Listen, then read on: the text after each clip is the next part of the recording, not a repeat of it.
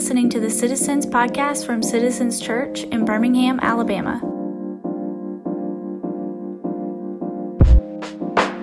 Well, we're in week 3 of our series called Looking for the True King, as we trace God's promise to give us a Savior King throughout the Old Testament, a Savior King that would one day redeem us from our sins and rule over us for the glory of God and for our good. And one day that was King Jesus and will be King Jesus. And from those promises in Genesis, we're tracing these echoes and whispers of who Jesus is. And last week we ended the book of Judges with the last line of the book of Judges. Judges 21:25 said this. It says, "In those days there was no king in Israel. Everyone did what was right in his own eyes." Judges is a 21-chapter book about what happens when people make themselves king and throw away any rule of God in their life. Evil results, oppression of people results. And we learn that we must choose who is on the throne of our life. It is either King Jesus or ourselves, and can be no other way. And in 1 Samuel begins right here, that Israel is in need of some godly leadership. And God's going to bring this leadership by his prophet, priest, judge named Samuel. But the story actually starts with Samuel's mother. Hannah is barren, and she's married to a man named Elkanah. And Elkanah has 2 wives. And at this altar, there's this thing called the Ark of the Covenant. God had established this thing called a tabernacle where people would come and worship. And over time, it kind of found a permanent home at this place called Shiloh. And in the tabernacle was this Ark of the Covenant. You may remember it from Raiders of the Lost Ark and Indiana Jones classic. But inside of it would be the 10 Commandments carved in stone. A jar of manna from when God fed his people in the wilderness. Aaron's staff that had budded. These reminders that God had worked miracles in order to save and be with his people. And now God's presence in some way dwelt right there. So people would come up to worship there. And on one of these trips, Hannah's weeping. And she's weeping because her barrenness is not just a season, but it's becoming a huge part of her life.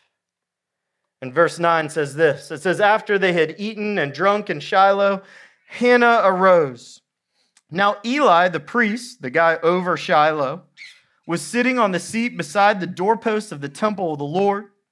And she was deeply distressed and prayed to the Lord and wept bitterly. She vowed a vow and said, 'O Lord of hosts, if you will indeed look on the affliction of your servant and remember me, not forget your servant, but will give your servant a son, then I will give him to the Lord all the days of his life, and no razor shall touch his head.'" Hannah takes her tears, her anger, her sadness, her grief, and her hurt to the Lord. And the Lord hears her. He's the one who can handle all those emotions, all those disappointments, whether it's barrenness or whatever else in our life. That's why we're doing a Lent devotional called Terrain, navigating those ups and downs as we follow King Jesus. And she vows to dedicate her son, the son that will be Samuel, realizing that all of our children belong to the Lord anyways. And Eli the priest observes her and says this in verse 12. As she continued praying before the Lord, Eli observed her mouth. Hannah was speaking in her heart, and only her lips moved, and her voice was not heard. Therefore Eli took her to be a drunken woman. And Eli said to her, "How long will you go on being drunk? It's 4 p.m. Put your wine away. Put it away from you." Which is a great lesson. Lord, may we be the people that when other people see us pray and worship, they think we're drunk. May we be the people who are that dedicated and that real with their emotions before the Lord that just like Acts 2, they get accused of being drunk as they worship the Lord, that we would be a people so raw and so passionate that it would be confusing to the spiritually dull, which Eli happens to be. Verse 15, "But Hannah answered, 'No, my Lord, I am a woman troubled in spirit. I've drunk neither wine nor strong drinks and bourbon, but I have been pouring out my soul before the Lord. Do not regard your servant as a worthless woman, for all along I've been speaking out of my great anxiety and vexation. Church, pouring out your soul in prayer is a one-way ticket to experiencing the true God. Pouring out your soul in prayer is a one-way ticket to experience the living God who made your soul. He wants the real you and is uninterested in any other version of you. James 4:8 gave us this promise of draw near to God and he will draw near to you. We see Jesus, our King, demonstrate this in his life. Hebrews 5:7 comments on it like this. It says, while Jesus was here on earth, he offered prayers and pleadings with a loud cry and tears to the one who could rescue him from death. God heard his prayers because of his deep reverence, deep heaviness, deep weight for God. Jesus was a perfect man, and he had big emotions to give to his gigantic Father.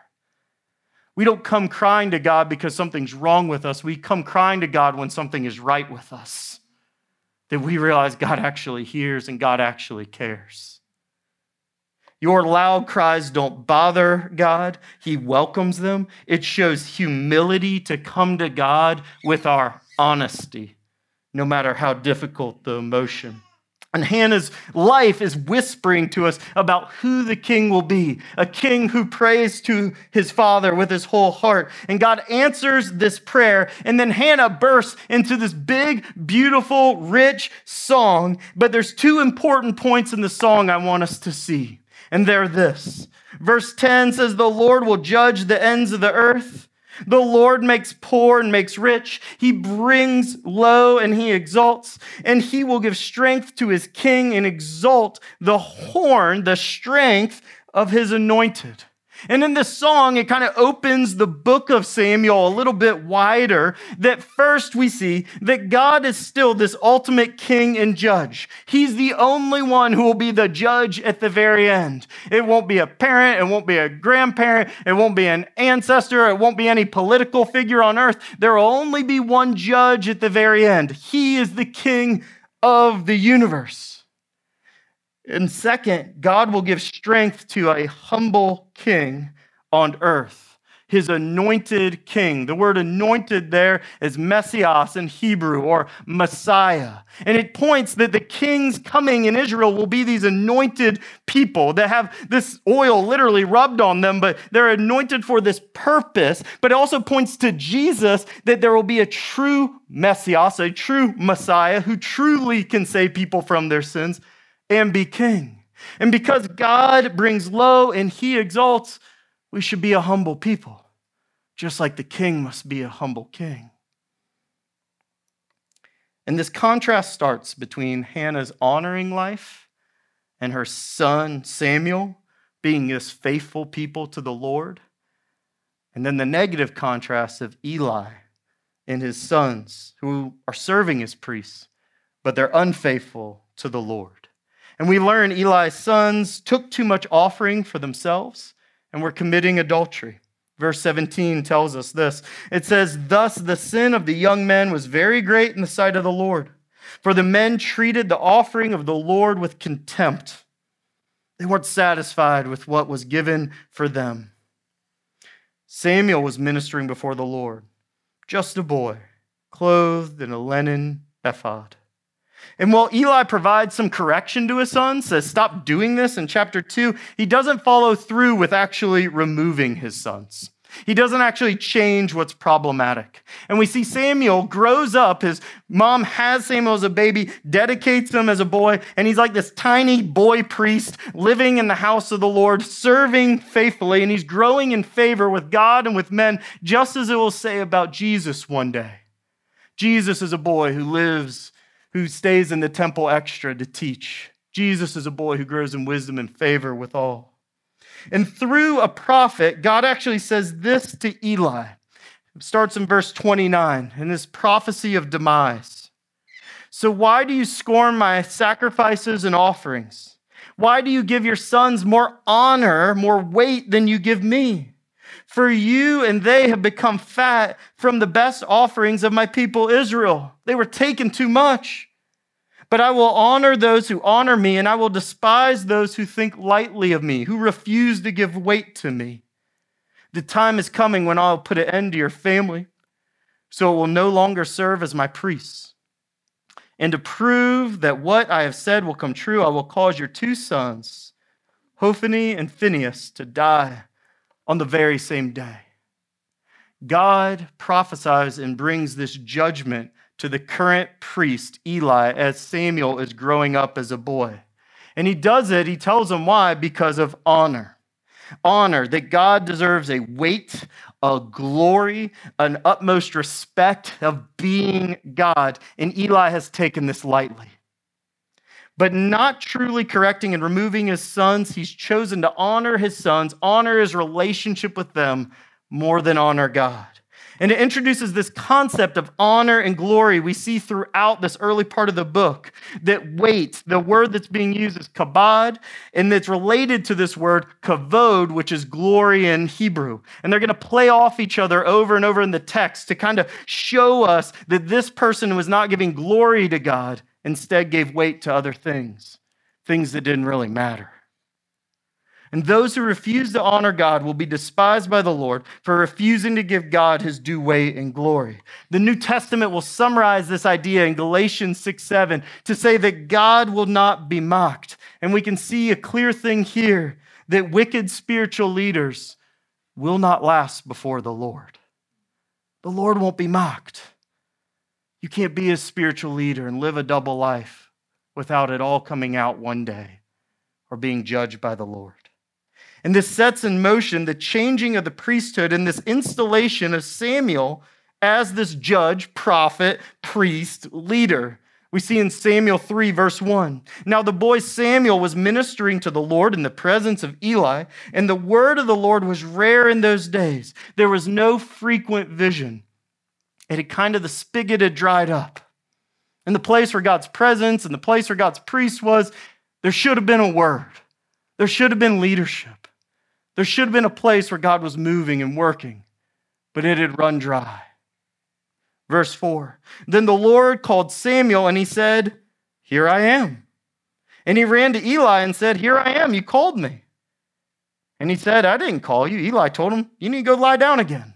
So Samuel goes and lies down. He's still a young man. And Samuel says, here I am, just like Moses. It's meant to kind of bring back this calling when God calls a person and says, here I am. And this actually happens twice more. And on the fourth time, verse 10, the Lord came and stood, calling at it as at other times, Samuel, Samuel. And Samuel said, speak, for your servant hears, or your servant is listening. And then the Lord said to Samuel, behold, I'm about to do a thing in Israel at which 2 ears of everyone who hears will tingle. And the Lord now tells this boy, this young man, that Eli and his home are coming down, that their family line will end. Samuel faithfully, boldly relays this to Eli when Eli asks, like, oh my gosh, the Lord came. What did he say? He relays this tough message. And the Lord empowers Samuel to start leading from Shiloh with this renewed way for Israel. We see this as the prophecy of demise is fulfilled, and the ark is about to take center stage in this story. In 1 Samuel 4, verse 1, it says this, the word of Samuel came to all of Israel. God is speaking and moving again. And now Israel went out to battle against the Philistines. And they're kind of the arch enemy at this time in Israel. They're the bad guys in the story. They're who Israel is fighting and hates and all the things. And they encamped at Ebenezer. And the Philistines encamped at Aphek. And the Philistines drew up a line against Israel. And when the battle spread, Israel was defeated before the Philistines, who killed about 4,000 men on the field of battle. That's a lot of people. And when the people came back to the camp, the elders of Israel said, why has the Lord defeated us today before the Philistines? Let us bring the ark of the covenant of the Lord here from Shiloh, that it may come among us and save us from the power of our enemies. So the people sent to Shiloh and brought the ark of the covenant of the Lord of hosts, who is enthroned on the cherubim. That's those little angel statues you saw on top. And the two sons of Eli, Hophni and Phinehas, were there with the Ark of the Covenant of God. So they go out to this big battle and they lose big. And they ask the right question: why did this happen? But the elders actually ask it to the wrong people. They ask it to each other instead of the Lord. If they had seriously gone to the Lord, they probably would have been impressed that, well, you lost because of your unfaithfulness to me. But instead, they asked each other, and they came up with this manipulation of God. Hey, guys, let's go get that Ark of the Covenant. Let's get that box, golden box, and we're just going to ram down the hill with it into the next battle, and surely the Lord will destroy everybody. That's our hope. We will force God's hand to do something for us. And here's what happens in verse 10. So the Philistines fought, and Israel was defeated. They fled, every man to his house. And there was a very great slaughter. 30,000 foot soldiers of Israel fell. And the ark of God was captured, and the two sons of Eli, Hophni and Phinehas, died.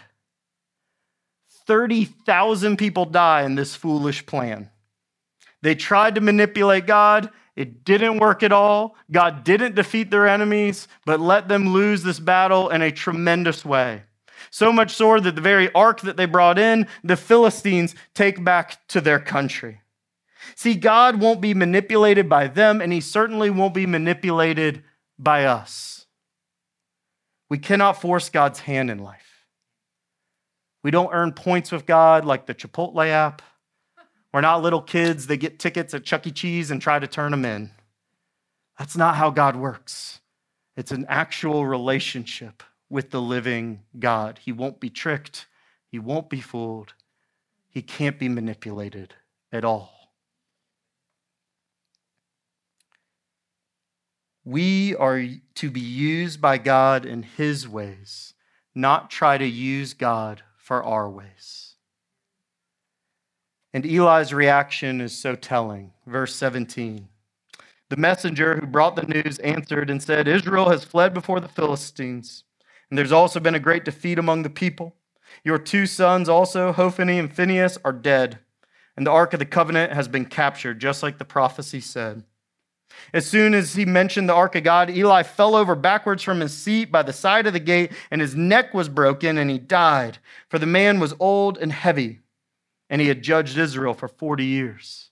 And we see Eli falls literally off his chair. He wasn't at the battle. He's sitting at the gate, and he falls over backwards at hearing about the ark, not about his wicked sons. We're kind of led to believe he's not too worried about them, but that the ark has been taken, he dies. And that word heavy comes up again. He's crushed by his own weight. He failed to treat the Lord weightily as he should, and therefore dies under his own weight, his own choice to glorify himself and his family over God. And his daughter-in-law hammers the point home, caring about the ark and the glory and not her wicked husband who's died. She names her son Ichabod, who's born at this very moment, which literally means, where is the glory? Where is the heaviness?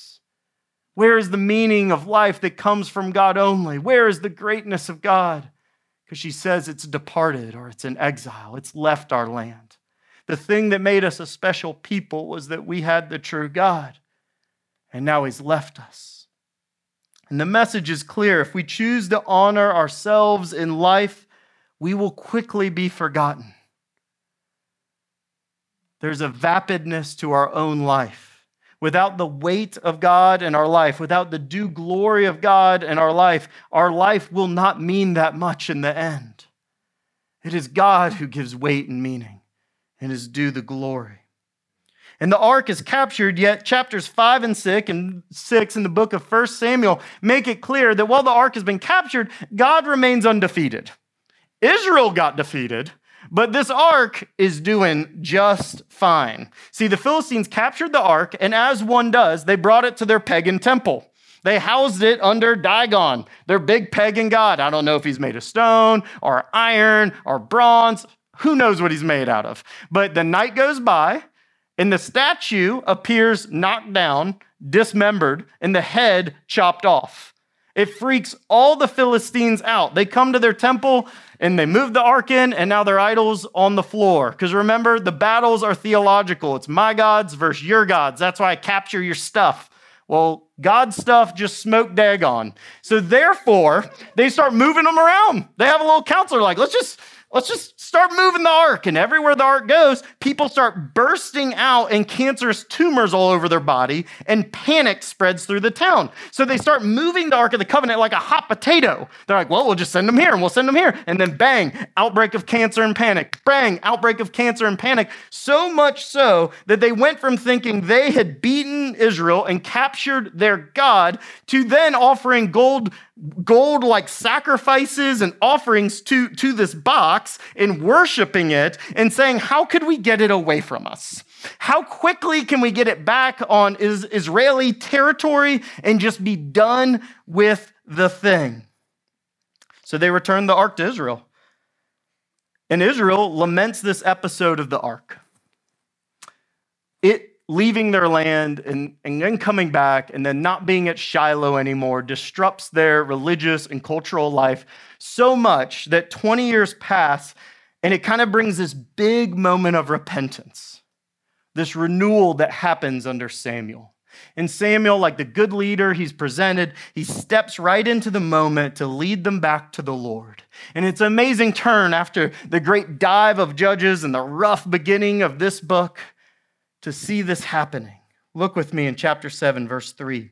And Samuel said to all the house of Israel, if you're returning to the Lord with all your heart, then put away the foreign gods. We're turning to the Lord from something. We had our faith in something. We're going to put it in something else. Turn from the Ashtaroth among you. That's a pagan goddess. And direct your heart to the Lord and serve him only. He will deliver you out of the hand of the Philistines. The people conquering you, we could have solved this all along. Verse 4, so the people of Israel put away the Baals and the Asheroth, and they served the Lord only. And then Samuel said, gather all Israel at Mizpah, and I will pray to the Lord for you. So they gathered at Mizpah, and they drew water, and they poured it out before the Lord, and they fasted on that day, and said there, we have sinned against the Lord. Samuel judged, he ruled the people of Israel at Mizpah. To come to God truly, we must repent fully. To draw near to God truly, we must repent fully. And that's how a godly Samuel leads them and leads us today. To repent includes turning from our sin to God and includes a confession. It's not vague. It's an actual thing that we can name and say, Lord, I have done this or said this or thought this or served this. And now I'm going to turn and name it. I'm going to worship you instead.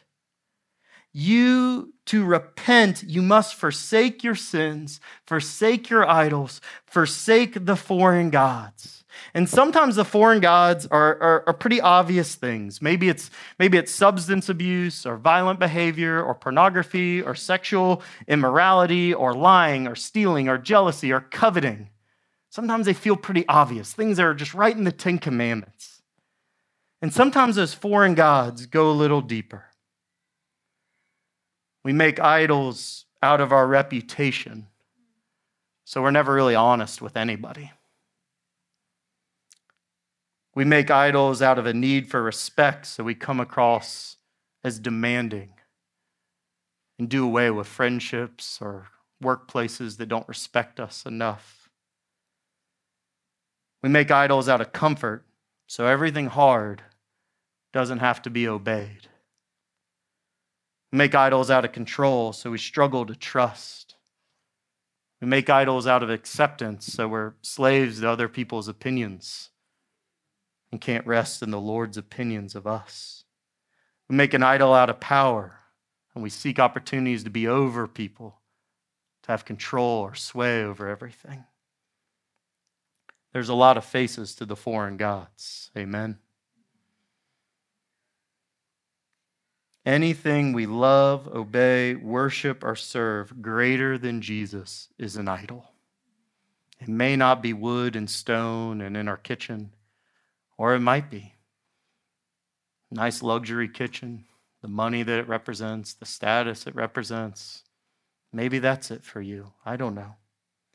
But to get real with y'all, another way to consider idols is anything that would be taken away from you, that would cause you to no longer want to live or no longer worship Jesus. That's your idol. And for me, it's been at least a half a dozen things, maybe 60 dozen. It's been financial success out of college. It was all cool signing up for ministry until I finally looked around and say, oh, I have the least amount of any of my friends a couple years out of college.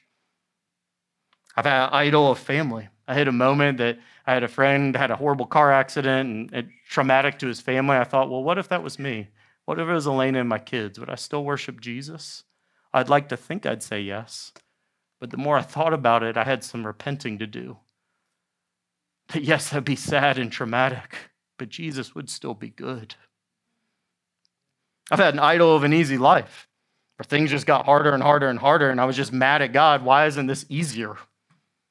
I have a right to an easy life, a comfortable life, God. I'm okay. I'm like good enough, right? I don't have a right to an easy life. I have a great Jesus. I have had to repent of an idol of reputation. There was a time in my life where I just felt like my reputation was just on fire for things I did and things I didn't do. Just feeling slandered and cornered and just saying, Lord, I'm just going to trust I'm underneath your wing and I'm just going to keep going because I don't really have an option. Work through the idol of having a perfect approval rating as a pastor. I've had to work through the idol of having all the answers and realizing I'd rather not have all the answers and just trust Jesus. But here's the problem. Every idol we serve, we're going to spend all of our time worrying about that idol and not worshiping Jesus. It's kind of another one of the other thing. Every little idol we set on our cardboard, on our car dash, our kitchen, or maybe it's on our phone, or whatever we set up these little idols. All the time we spend attending to people who don't love us, idols that don't serve us, idols that can't do anything for us, is time we don't worship Jesus. When worshiping Jesus leads to freedom, and an idol always leads to slavery of sin. And here's the good news, church. Just like Israel was as lost as you could be, worshiping literal pagan gods of their enemies. How does that even make sense? God was waiting in intimacy for them. For anyone who truly repents, confesses, and turns to the Lord, he is there and he's waiting. Cry out loud like Hannah. Cry out loud like Israel. Cry out loud like Jesus. And the Lord will be there and he'll be with you. The Philistines heard of this gathering at Mizpah and they came for war. They say they're all gathered up there having their religious festival. Let's go. Let's just get them all right now and win the war. They saw an opportunity. And Samuel saw it coming, the people heard it coming, and he led Israel to this time cry out before the Lord, trust the Lord, and head into battle. And the Lord wins the battle, smokes the Philistines, brings peace to the land, and Samuel, the good leader, sets up an Ebenezer stone to say, remember this, and start building your faith with these building blocks of things you know are true and you've experienced from God. If you want deep, strong faith, you're going to have to identify where God has been faithful to you. He has been, but often we forget, we don't pay attention, we move too quickly through our life, and we say, I don't know, God's not really done anything for me. When the pattern of scriptures is say, no, put an Ebenezer in the ground. Start writing it down. Start putting stones on your windowsill. Put them in your yard. I had a guy who bought special stones and would just carve it in the side of the stone, the word of what happened in the year.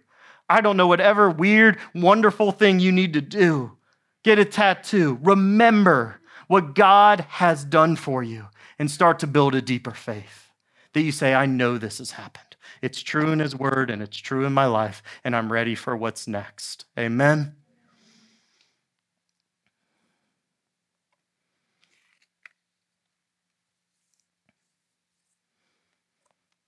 I'm all fired up. Now I got to look down. Samuel was a very good judge. He understands who God is, like so many of the judges before him didn't. He leads all the days of his life. He brings the word and the prophecy of the Lord. He leads them in faithfulness. He judges. He's actually caring for the people like Deborah. There's this moment where he's just judging and being their leader. The military victories follow as they trust in the Lord. Yet Samuel, like Jesus to come, is rejected eventually. Even the good judge. Chapter 8, verse 1, we see his sons fail like Eli's. When Samuel became old, he made his sons judges over Israel. Yet his sons did not walk in his ways and turned aside after gain. They took bribes and they perverted justice. Good leaders lead for the glory of God and the good of their people and not themselves. To use your power to pervert justice before a holy and just God is evil. That's the word for it. To use your power for ill-gotten gain before a holy and just God is evil. That's the word for it. It's not a mistake. Neither is a mistake. And the people rebel. Verse 4. Then all the elders of Israel gathered together and came to Samuel at Ramah, his home, and said to him, "Behold, you are old, and your sons do not walk in your ways. Now appoint for us a king to judge us, like all the nations." Judge means rule. But the thing displeased Samuel when they said, "Give us a king to judge us." Samuel's like, "What have I been doing this whole time, guys?" And Samuel prayed to the Lord, just like Hannah. Takes all this sadness, rejection. Imagine serving people for that long and then just being tossed. Heartbroken Samuel is rejected. He goes to the Lord, verse 7. And the Lord said to Samuel, "For they have not rejected you, but they've rejected me from being king over them. According to all the deeds they've done, from the day I brought them out of Egypt, even to this day, forsaking me and serving other gods, so they are also doing to you." The Lord lets him know this is nothing new. This has been the deal. It's been the drop since Egypt of people complaining, hating, wanting to go back, complaining about the wilderness, not listening in the promised land. This is just what people do. Now then, obey their voice. Only you shall solemnly warn them and show them the ways of the king who shall reign over them. Israel's presented as a stubborn people, and to be honest, we too are a stubborn people who easily chase after other gods. We too need a great king who's more than a good ruler, but a savior who can change us from the inside out. God gives them over to a human king. He'd made an allowance for this to happen in Deuteronomy 17. But he gives them to a human king to show them their great need for God as king. That none of the kings will ever live up until we get to King Jesus.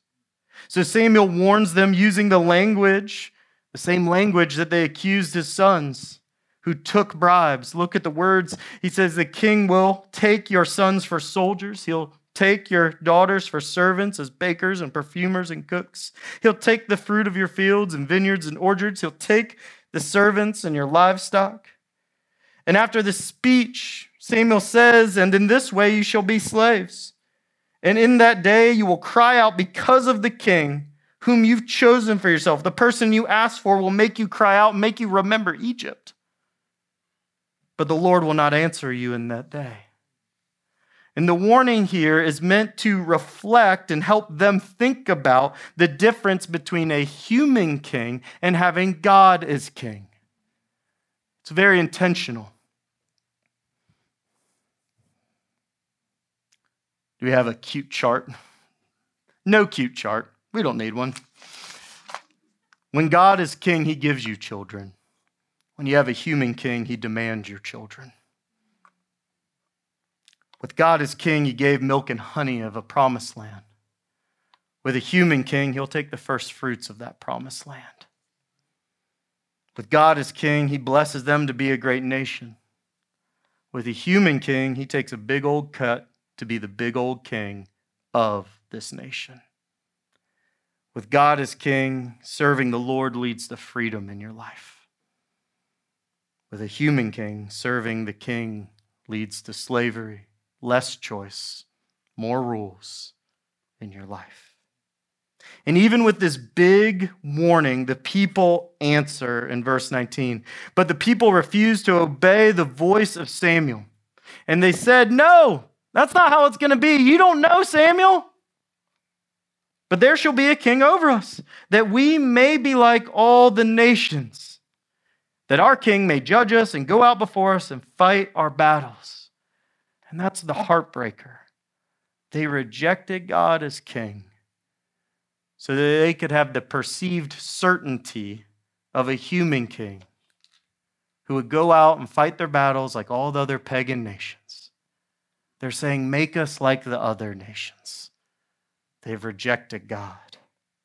And Samuel faithfully takes all this sadness to God. And when Samuel had heard all the words of the people, he repeated them in the ears of the Lord. And the Lord said to Samuel, "Obey their voice and make them a king." And next week, we'll dive into that very first king, who's a king very much like the other nations in King Saul. And in these 8 chapters that we've covered in 1 Samuel, it points us to Jesus in some important ways. First, Jesus prays like Hannah. It's a model for us all. Jesus doesn't tolerate wicked leadership and always speaks truth. He's a king we can trust. Jesus, like Samuel, listens to God's voice, but Jesus doesn't need a calling from God. Instead, he recognizes the Father's voice and is always followed. Jesus is powerful like the ark, but his power doesn't cause cancer. But in the Gospels, he's healing cancer and healing people all the time. It's power with a different purpose. Jesus, too, is rejected in the end by Israel's elders, like Samuel. Jesus is king, but he's a king who doesn't take. He gives his own life for his people. And who ever heard of a king that dies for his people? To bring this to us here at Citizens, I want to ask you the same question I've asked you the past 3 weeks. Is Jesus your king? Is Jesus your king? And there's 3 ways to think about it this week. How are your prayers? How are they? When's the last time you drew near with tears over your pain? Do you believe God is waiting for you there? Because I bet he is. Your tears are precious to God. He says he collects them all in a bottle. That there's an open invitation to let it out, to pour your soul out, as the scripture says. 2, do you find yourself trying to manipulate God or seek him earnestly with open hands? The truth is you cannot love someone and manipulate them at the same time. You cannot love someone and manipulate someone at the same time. Manipulation is trying to force another's will for your own good, where love is serving another for their good. Jesus is the embodiment of this love who serves us unto death. If you find yourself being manipulative horizontally, you can bet your bottom dollar you bring that same behavior to God. You're not someone else horizontally and then different vertically. If you find yourself being manipulative in a vertical sense, you can bet it's happening horizontally with people you probably claim and want to love.